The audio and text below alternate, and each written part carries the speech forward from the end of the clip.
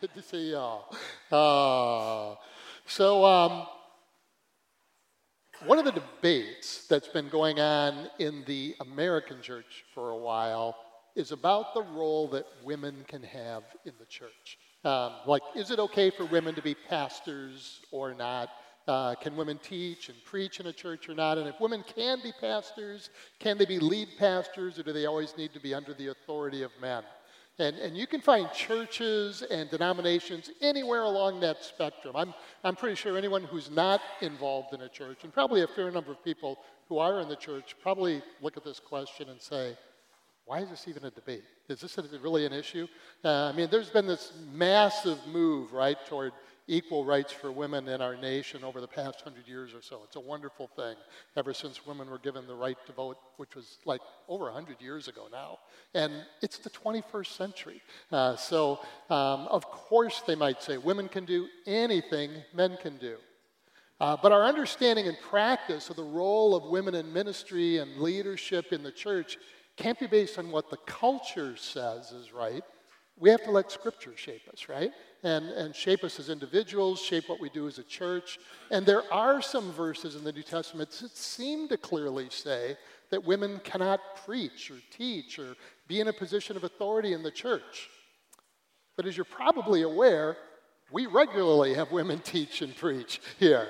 And we're part of a family of churches, the Vineyard, in which women are encouraged and supported at every level of leadership in the church. So as a church, as a family of churches trying to be guided by the Bible, how can that be?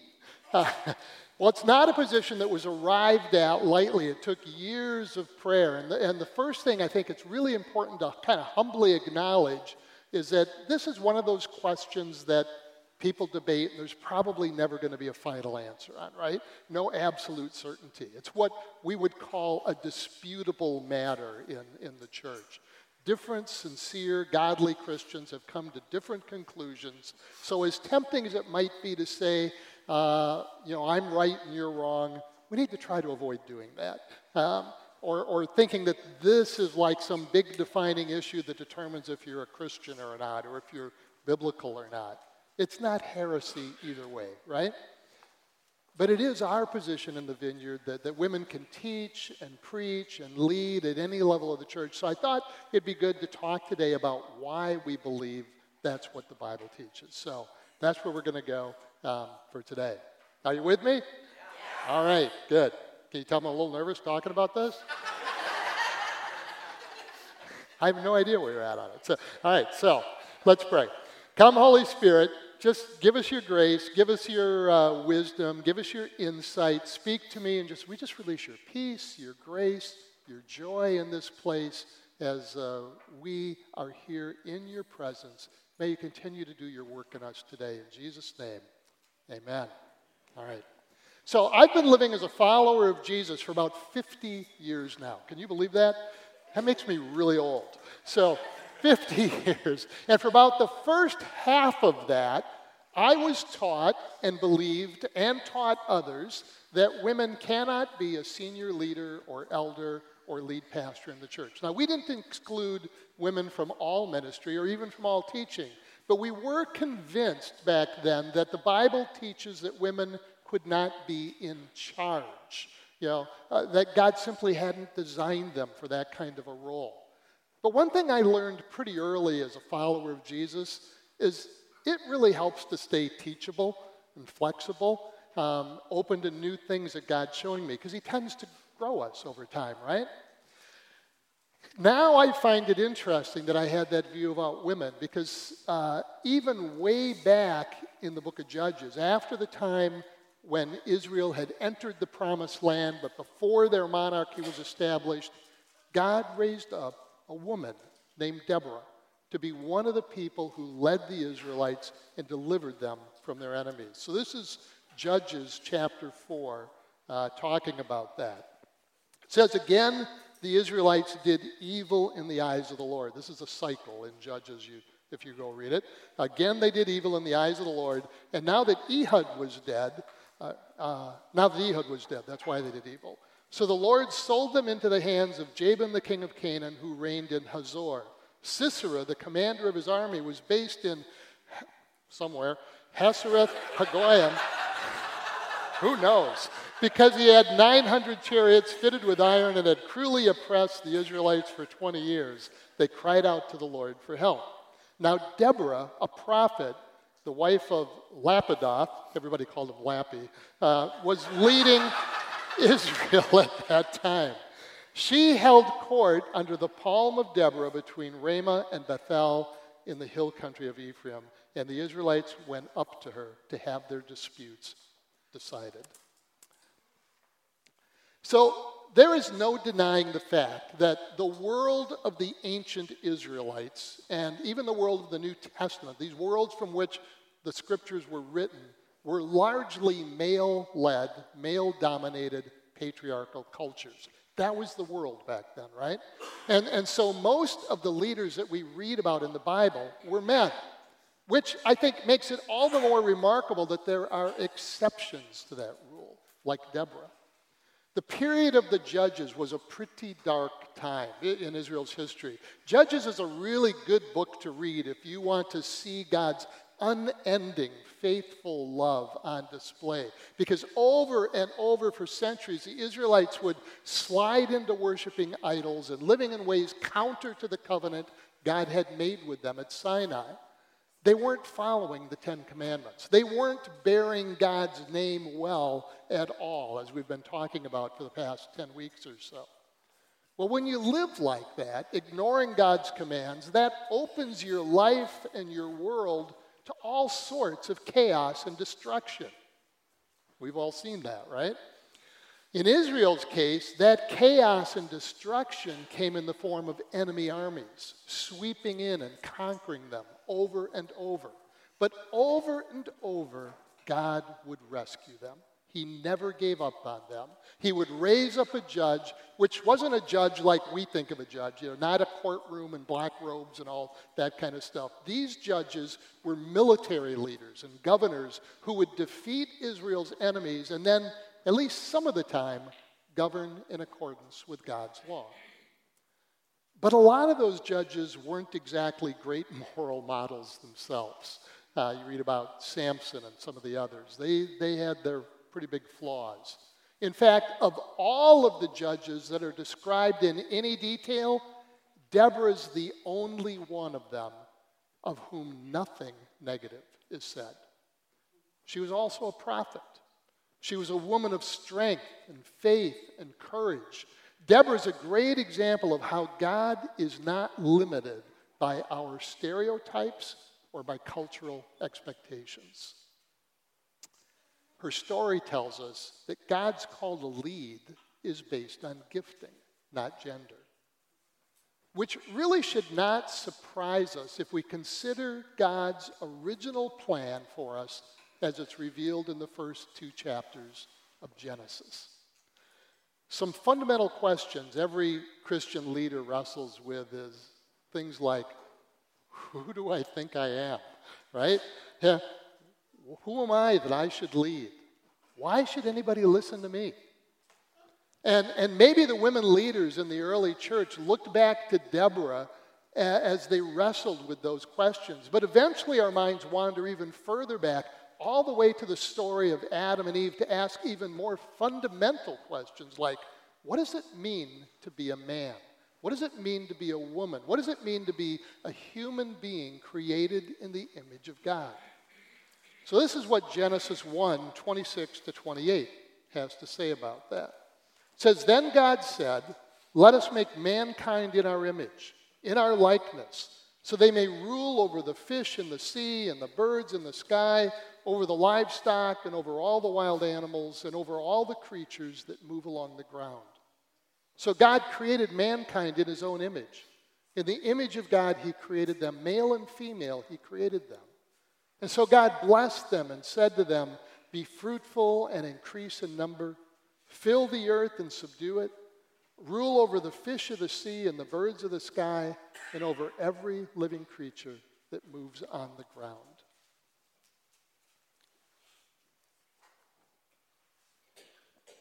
That passage paints a pretty amazing picture to answer those fundamental questions, if you think about it. It's telling us that God created us. He created human beings, male and female, to rule over this created world. That's pretty amazing.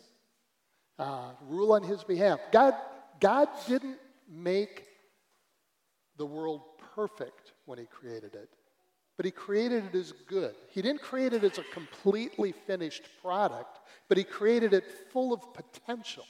And he created us to draw that potential out, to partner with God in causing all of creation to become fully everything that God intended it to be. That's what we're here for, right? Isn't that amazing? That's what ruling on behalf of God looks like. And this role of ruling was given to both men and women with no distinction, no sense of one gender being in charge over the other.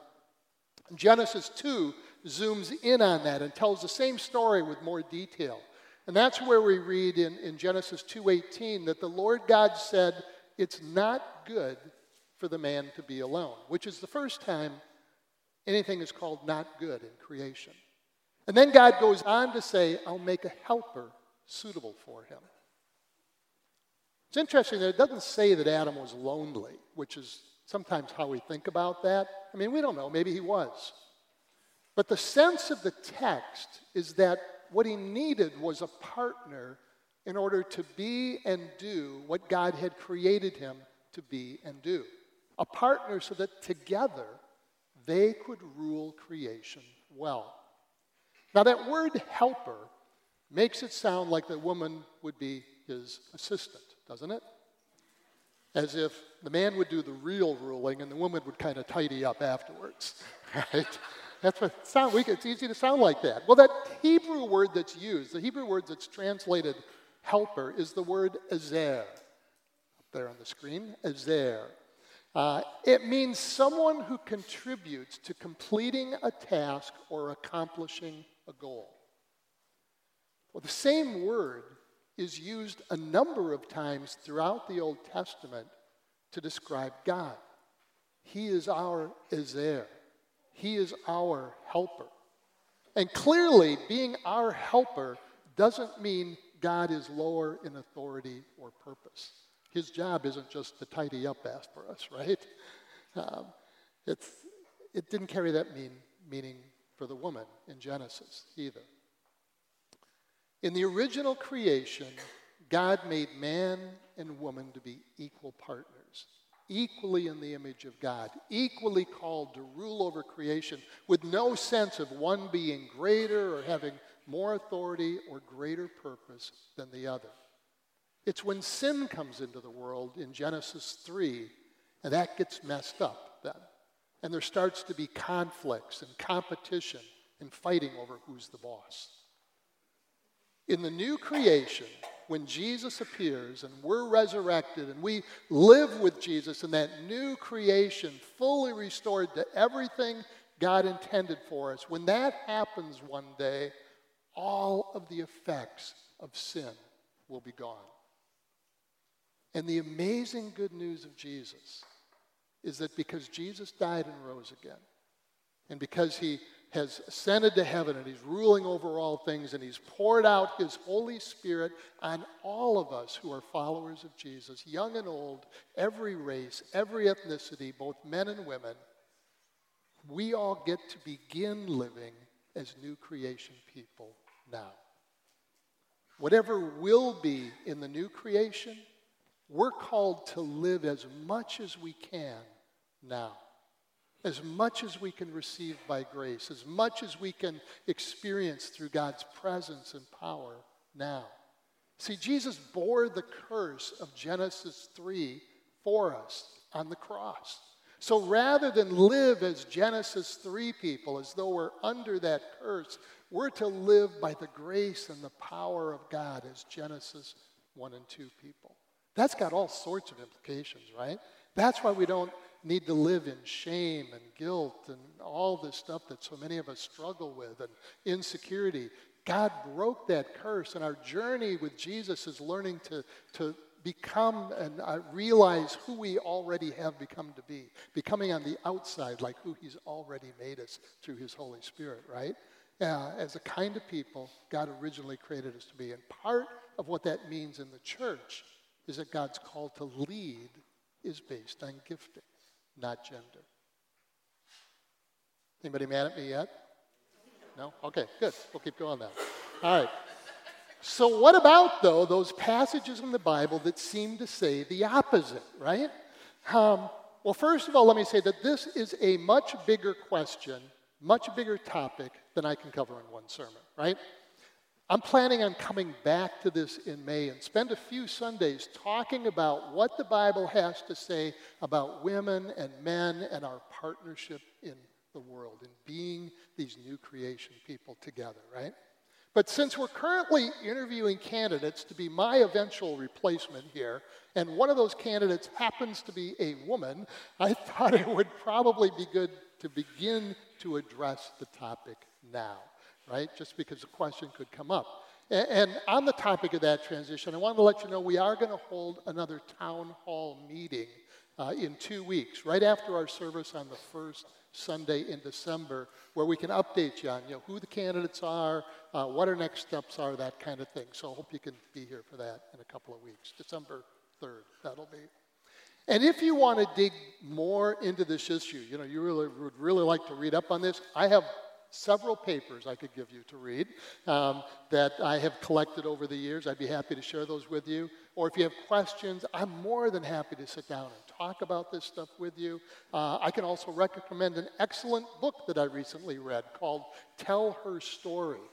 This one here. I just finished this a couple weeks ago, How Women Led, Taught, and Ministered in the Early Church. It's by a professor of New Testament at Northern Seminary just over the line in Illinois. Really, really good book. He does a great job of helping us notice all the women who are mentioned in the New Testament who were ministering and leading in the church, including leading churches. So women like Lydia and Junia and Prisca and Nympha and Euodia and Syntyche, women whom God called into leadership based on their gifting, not their gender. Like I said, for my first 25 years of following Jesus, I didn't see it the way I see it today. And I didn't change my views overnight. So if what I am sharing is new or different for you, take your time with it. Read, pray, ask questions, that kind of thing. Because you do have those other passages. And that's what creates some confusion sometimes. 1 Corinthians 14, 34 to 35 says, women should remain silent in the churches. They are not allowed to speak, but must be in submission, as the law says. If they want to inquire about something, they should ask their own husbands at home, for it's disgraceful for a woman to speak in church. Wow. That's pretty strong, right? Yeah, what do you do with that? 1 Timothy 2, 11 to 12 says, a woman should learn in quietness and full submission. I do not permit a woman to teach or have authority over a man. She must be quiet. So they're there. That's in the Bible, right? And we don't believe we can just ignore those passages. Nor do we believe we can write them off as simply being outdated or by saying, as I've heard numbers of people say, Paul just had a problem with women, right? That isn't how we treat the scriptures. We can't do that with it. The whole Bible, and it's just not true either. That's the thing. It's not true. Paul didn't have a problem with women. The whole Bible from beginning to end, and Jesus and Paul in particular especially, constantly elevate the role and the status of women, pushing against the male-dominated culture of their day. But you must read passages like this within their context, because context is what? Everything. Context is everything. Which means understanding that they are found in real letters that Paul wrote to real people in real churches who were dealing with real problems. Our challenge, 2,000 years later, is that we only have half the conversation. We can read what's in the letter, but we don't know for sure what problem Paul was responding to. And the temptation is to assume that everything Paul wrote in his letters is a universal truth to be applied to all people for all time. Now, many things Paul wrote are universal truths, like that Jesus died for our sins and we're saved by grace and will one day rise from the dead like Jesus did. Those are universal truths, and those things are consistently stated and restated throughout the Bible. But if you have Paul praising women who are leaders in Romans 16, and you do, but then telling people they can't be leaders in 1 Timothy 2, well, that's a clue that the Timothy passage, in that passage, Paul's dealing with a problem, a specific problem, rather than stating a universal truth. Does that make sense? Yeah. You look for the consistencies. You look for what does the overall scripture say. That's part of context. There's a couple theories as to what the problem was. And most of the scholars, the Bible scholars who have studied this, think what was going on is that some women in the church in Ephesus, which is where Timothy was, were being influenced by the goddess worship for which Ephesus was famous. Artemis was the main goddess in Ephesus, huge temple for her there. And the cult of Artemis was known for its rather violent tendencies, quite violent. It promoted a message of extreme, unhealthy female empowerment, that women should become like Artemis, who was this wild warrior-like goddess, and dominate the men of the world. That's what the Artemis cult kind of pushed. So if this was infiltrating the church in Ephesus, if it was something some of the women were adopting and trying to bring into the church, then it wouldn't have been that the women were simply seeking equality with men or to share in the leadership based on their gifting. It was that they wanted to dominate the men and overpower and subjugate the men. And that's what they think was maybe going on. It's interesting that the word Paul used, the one he chose to use, which is translated as authority in this passage, where he says, I don't permit a woman to have authority. Well, that's not the normal Greek word that's used for authority. It's a word that means to domineer or to usurp authority, which is what some of the older translations, that's how they translated it. It's even translated murder as murder in some places. It's that strong of a word. So rather than living into who God says we are in Genesis 1 and 2 and to what we're called to be as new creation people, it seems like these particular women were feeding into the curse of Genesis 3. And that's what Paul was addressing, we think, in this letter to Timothy. He was saying to those women, that's not right. You can't be teaching that. That's not the way Jesus taught us to live or think. You're creating division. You're creating animosity. And that has to stop. Chances are he was addressing something very similar to the church in Corinth because they had similar pagan cults there. So, does that all kind of make sense? Yeah, that's how we see it. See, when I first started to see this all in Scripture, this was many, many, many years ago,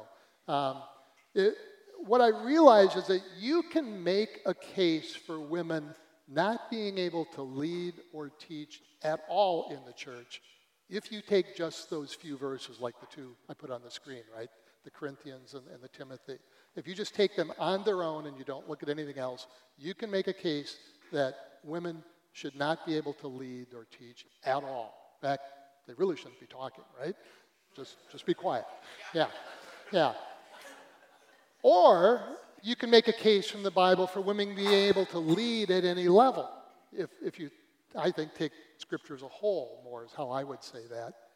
But what I didn't see anywhere in the Bible was the middle view that I had been taught and that I had taught others for a while. That women can have some leadership roles, but not the top role, right? That I don't think is in the Scripture anywhere. I don't see it anywhere.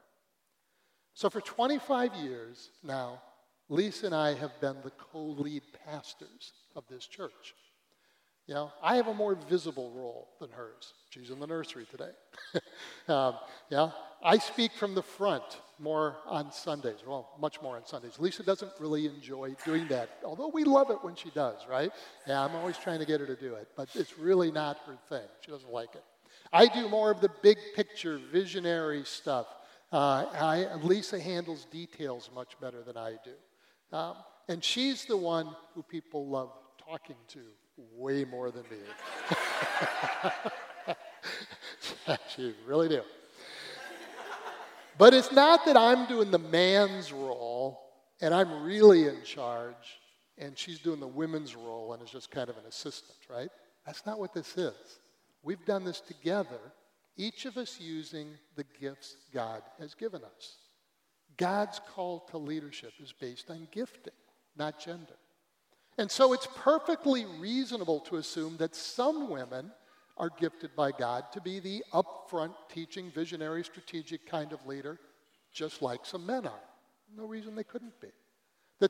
These women may or may not be married. That's not listed as the qualification for it.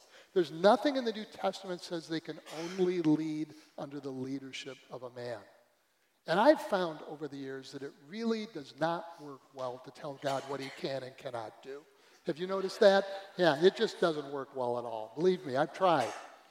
God raised up Deborah in the time of Judges. He raised up Esther, another book in the Bible, during the time of Xerxes. He raised up Lydia and Prisca and all those other women during the time of the apostles. God has raised up women to lead in his church ever since, anywhere that men haven't resisted his will. Because we need women to lead, just like we need men to lead, if we're to be the church and do the stuff that Jesus called us to do. God's call to leadership is based on gifting, not gender. Okay? At least that's my view. That's our view. That's the Vineyard view, the Vineyard Church's view. So to end, this is what I want to do. I'd like to pray for all the women here.